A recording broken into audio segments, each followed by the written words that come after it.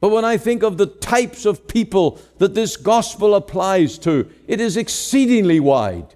Doesn't matter what your culture is. Doesn't matter where you were born in the world. Doesn't matter what was your past creed. This gospel can be applied to you in real terms.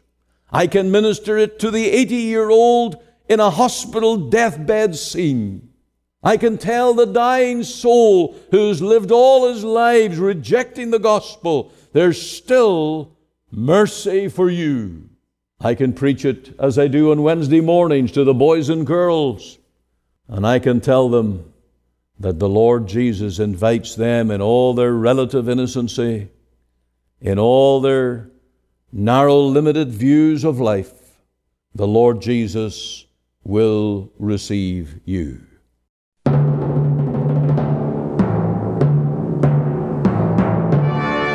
Welcome to Let the Bible Speak. This is Ian Gollaher, and today we're going to our 3 dimensions of the love of God. This is part 2 of the message from the book of Ephesians.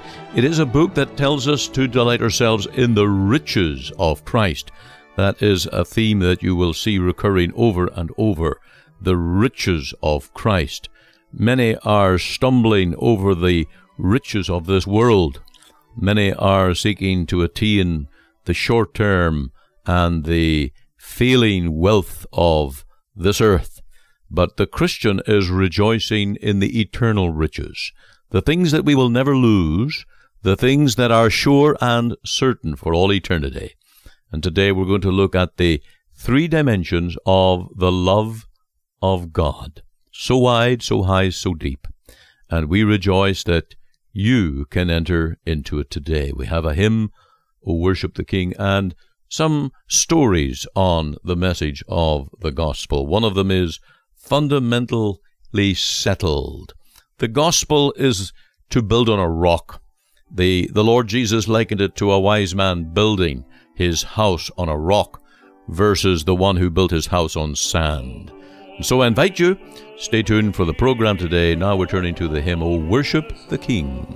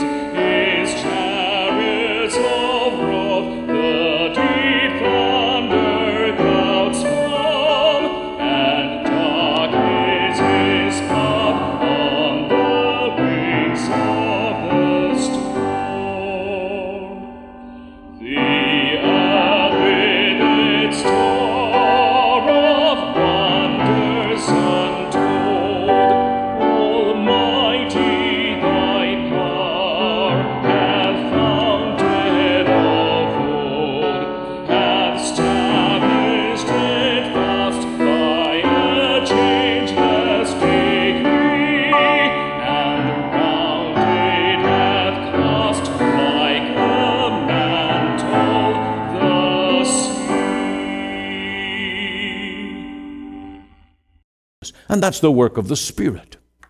That is the ministry of the Spirit to your heart. That's the operation of the Spirit through faith, revealing Jesus through the Word, creating faith in Him. And it has to happen. I remember a man in my church over 30 years ago. I was a very, very young preacher then, and I was preaching in this community building. And as I preached the Word, there was this man who heard the call of the gospel. But he gave his testimony.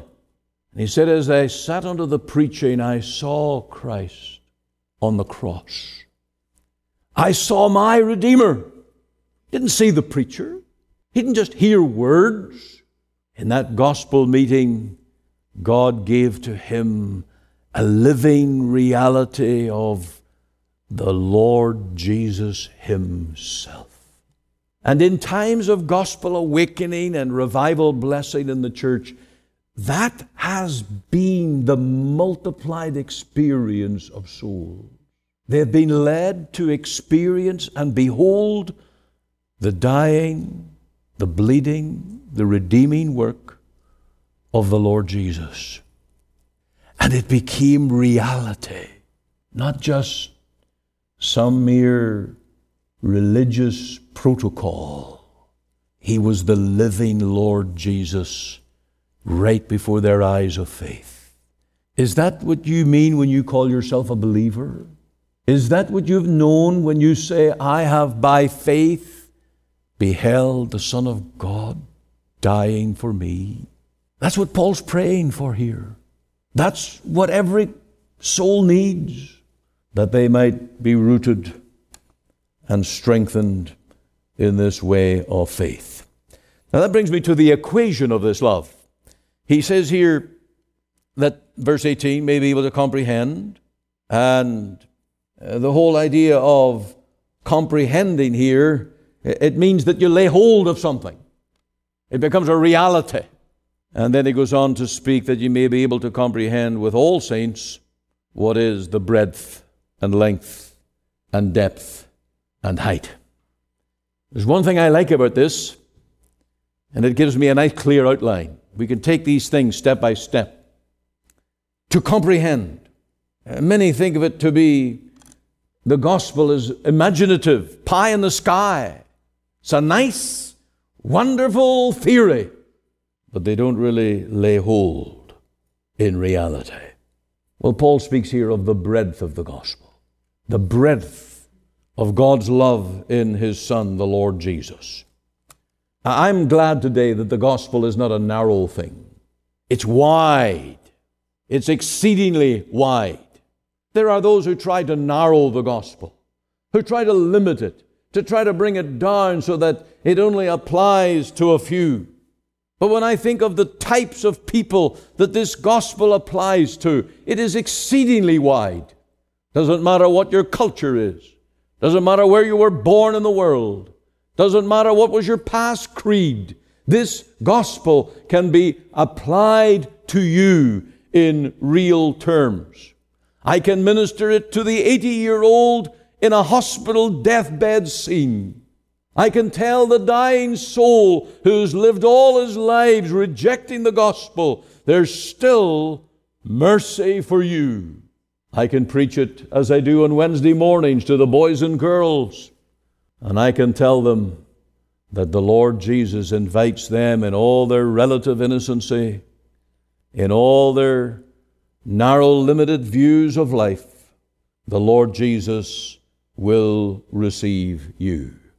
And then as we apply some theology to the matter, we can say that this gospel is wide enough that all of God's elect, whom He ever ordained to eternal life, for whom Christ died, all will be included, none left out. And that's no small number. We're told that there will be the multitudes. There will be in heaven an innumerable company, and they will be gathered in on that eternal day, and they will be saved. So the gospel's wide. We're to look to the breadth of it and to comprehend the exceeding breadth of the gospel. Then we come to the length of the gospel. And surely that would speak to us of its duration. How long has this gospel been around? How long has it been in the world? Well, as Mr. Spurgeon said, if an angel was to come and look into the matter of for how long has God loved sinners, they would start at the cross. They would start at Calvary. And they would look at the cross and they would say, is this where God began? And they would say, no, His name is Jesus. And He was given that name at His birth. Thou shalt call His name Jesus, for He shall save His people from the world. And when Philip preached to the Ethiopian from Isaiah 53, he preached unto him Jesus. So Isaiah understood the love of God to sinners. And it didn't start there. It goes back right to Adam. When Adam sinned in the Garden of Eden with his wife Eve, God had a plan of salvation. So it was already there. So we have to go back to creation and pre-creation. And we have to go into the eternal counsels of God in glory, who planned the cross, and who in eternity, before the foundation of the world, chose his people and designed redemption for them. How long is it? Well, it's certainly long as we look backwards, and it's equally long as we look forwards.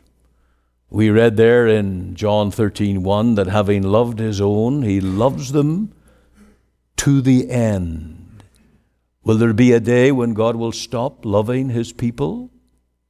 Not when we're in this world. He has promised he will never leave nor forsake. Not in our dying hour. We need fear no evil, for he is with us. Not when we go out into eternity, we're absent from the body, present with the Lord. We shall spend all eternity with God. So this is an eternal duration. The breadth, the length, then we have the depth of it. And the depth, well, how can you examine that?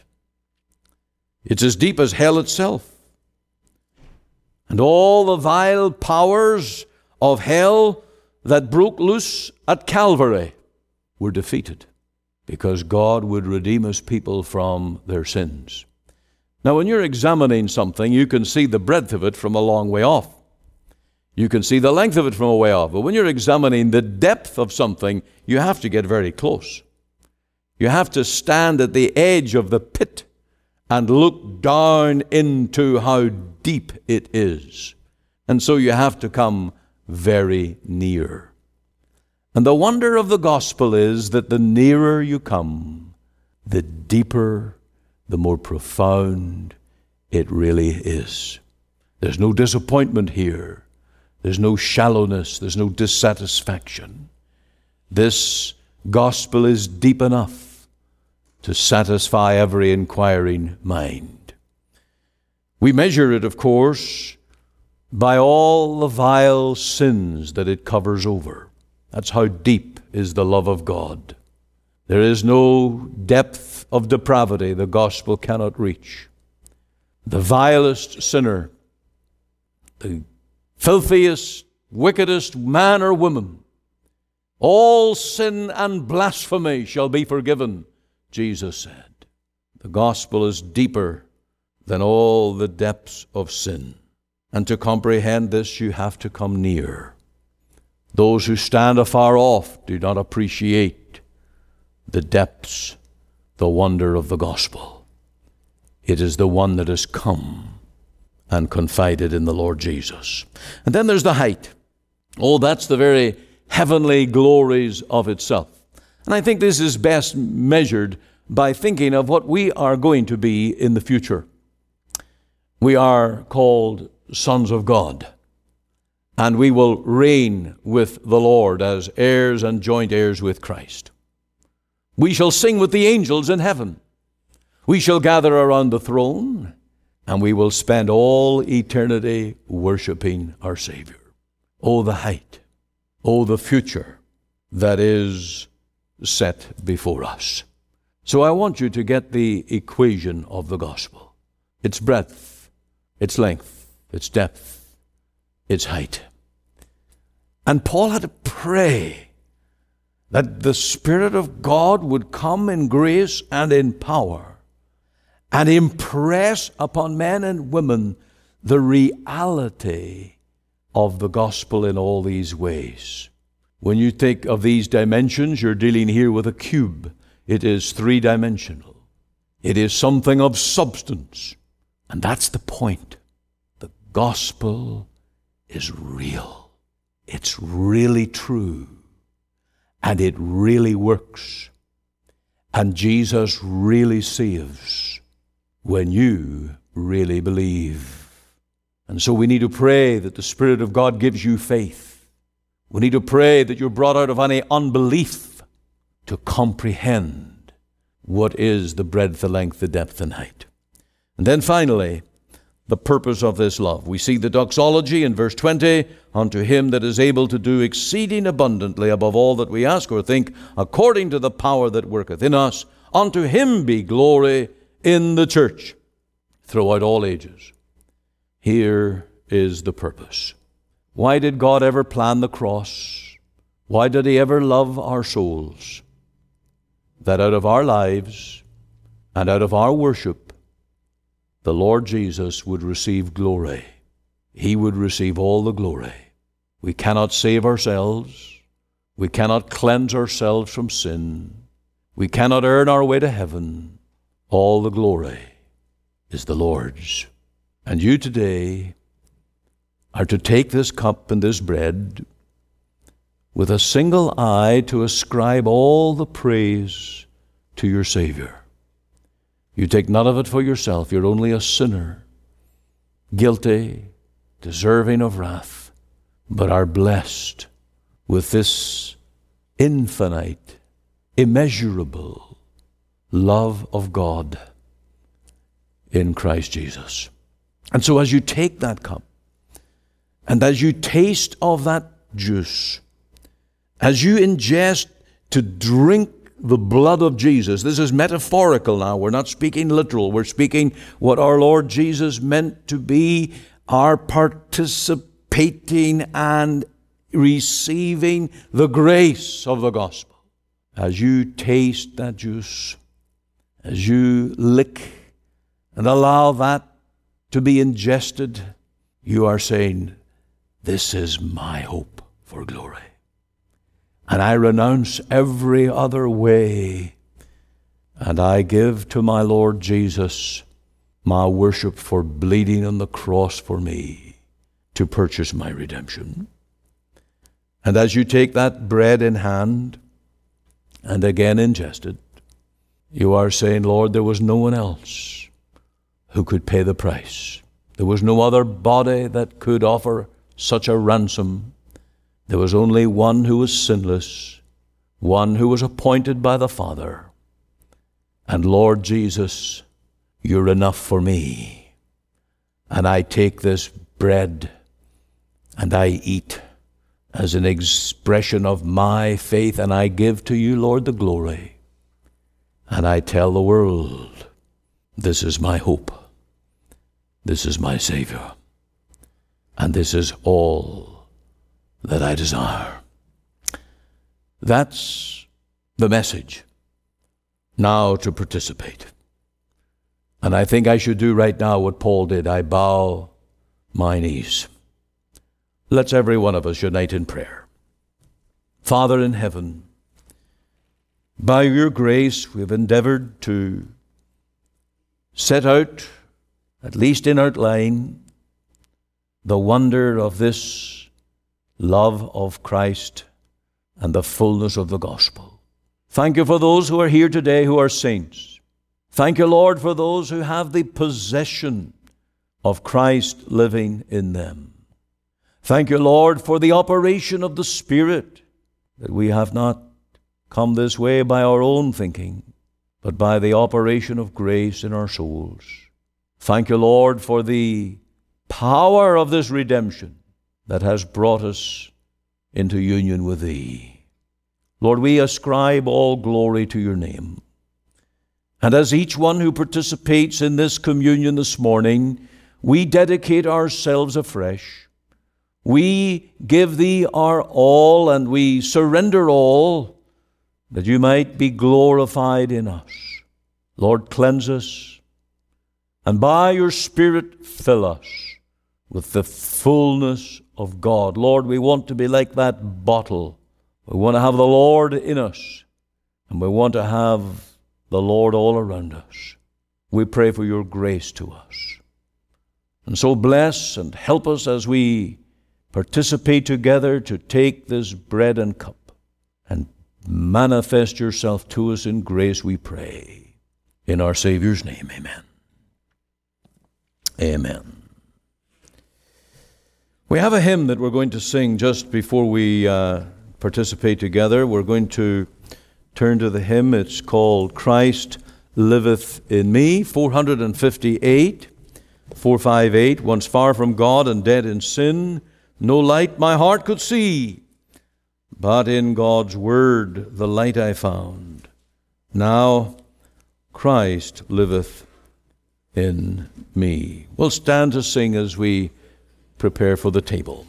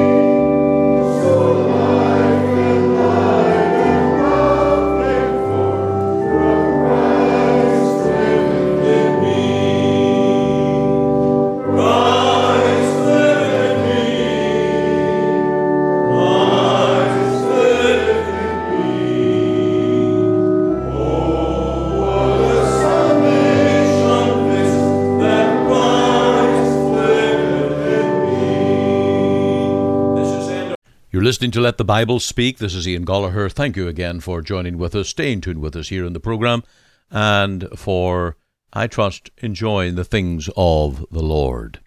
There is joy in serving Christ. Jesus said, "My joy I give unto you."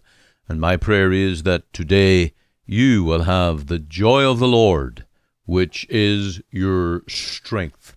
Let me read to you a story here called Fundamentally Settled.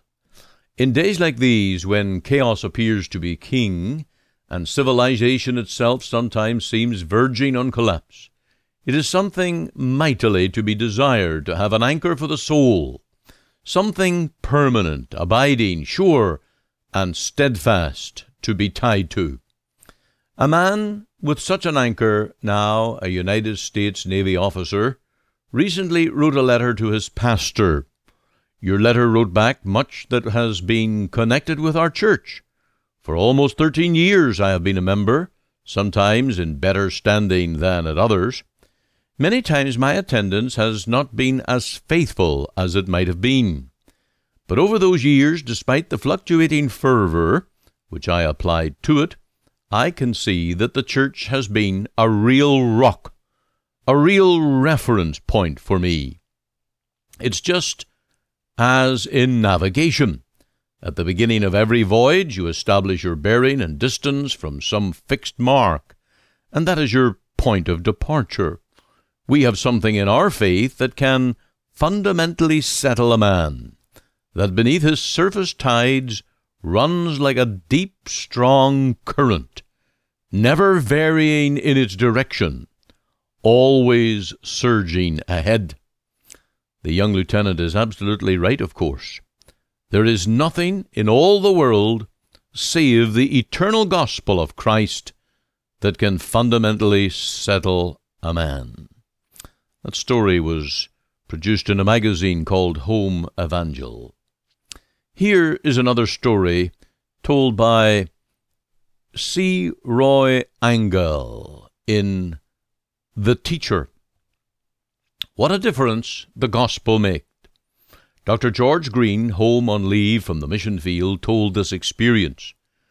When I first went out to my mission field in Africa, the boat carried me up a wide, beautiful river flowing through the jungle, and as the sun set and the night came on, I listened with much misgiving to the roll of the war drums. They continued far into the night. The captain of the boat was uneasy and tried to dissuade me from going ashore the next morning, and I admit I was trembling with fear. But I found that the Lord standeth within the shadows, keeping watch above his own. After years of delightful labour, I left the jungle on the same boat. As it came down the river, thousands of these same natives gathered on the shores near their villages to say farewell. As the boat came into sight, they broke into song, but not a war song. They were singing the hymn that is a favourite to most of them. All hail the power of Jesus' name. And another message from the New Century Leader. In the churchyard of an English cathedral is an inscription carved on a gravestone of a woman who lived in the 18th century. After giving the date of her birth and death, there are these words: "She was a cousin of the Duke of Bedford." Think of putting that on a tombstone. Do you suppose God was impressed? Can you imagine that on the arrival of that woman at the pearly gates of heaven, an angel went before her, crying out, "Make way for the cousin of the Duke of Bedford"? We smile, and yet we ought to think on the many things on which people pride themselves, which make no difference in God's judgment of a life. With God, it is not titles or money or fame or race, nor even correct opinions about him which count. A who's who in America, made by God, would be very different from the one man makes. Well, I leave you with these short little accounts. What a joy it is to know that this gospel is indeed the power of God unto salvation. That Christians live in hope, we die in hope. We look forward to the glorious day when Christ shall return. And this gospel shall be the power of God unto salvation. Our salvation is not just the signing a card and being justified and cleansed from sin. Our salvation is his daily keeping power and his ability to present us before the Father spotless, perfect, without a spot, that we may be received into glory. That's the salvation we are resting. You have been listening to Let the Bible Speak. This is Pastor Ian Gollaher. If you missed part of this broadcast or would like to hear it again, you can go to ltbs.ca. You will also see ways you may support this gospel ministry. And you will find details about our church in Scarborough, where Pastor Larry Saunders is the minister. In Port Hope, where Reverend Reggie Cranston is the minister. In Barrie, where Reverend Anthony DiDurno is the minister. And in Buffalo, where Reverend Phil Owen is the minister. You will find all their details at ltbs.ca. If I can be of personal help, I would love to open the Bible to talk and pray one-to-one with you, so that you may know you are saved and sure of it. Call me at 604-897-2040 or email me at ltbsradio@gmail.com. This is Pastor Ian Gollaher. Until the same time next week on this station, may the Lord bless you and keep you in his loving care.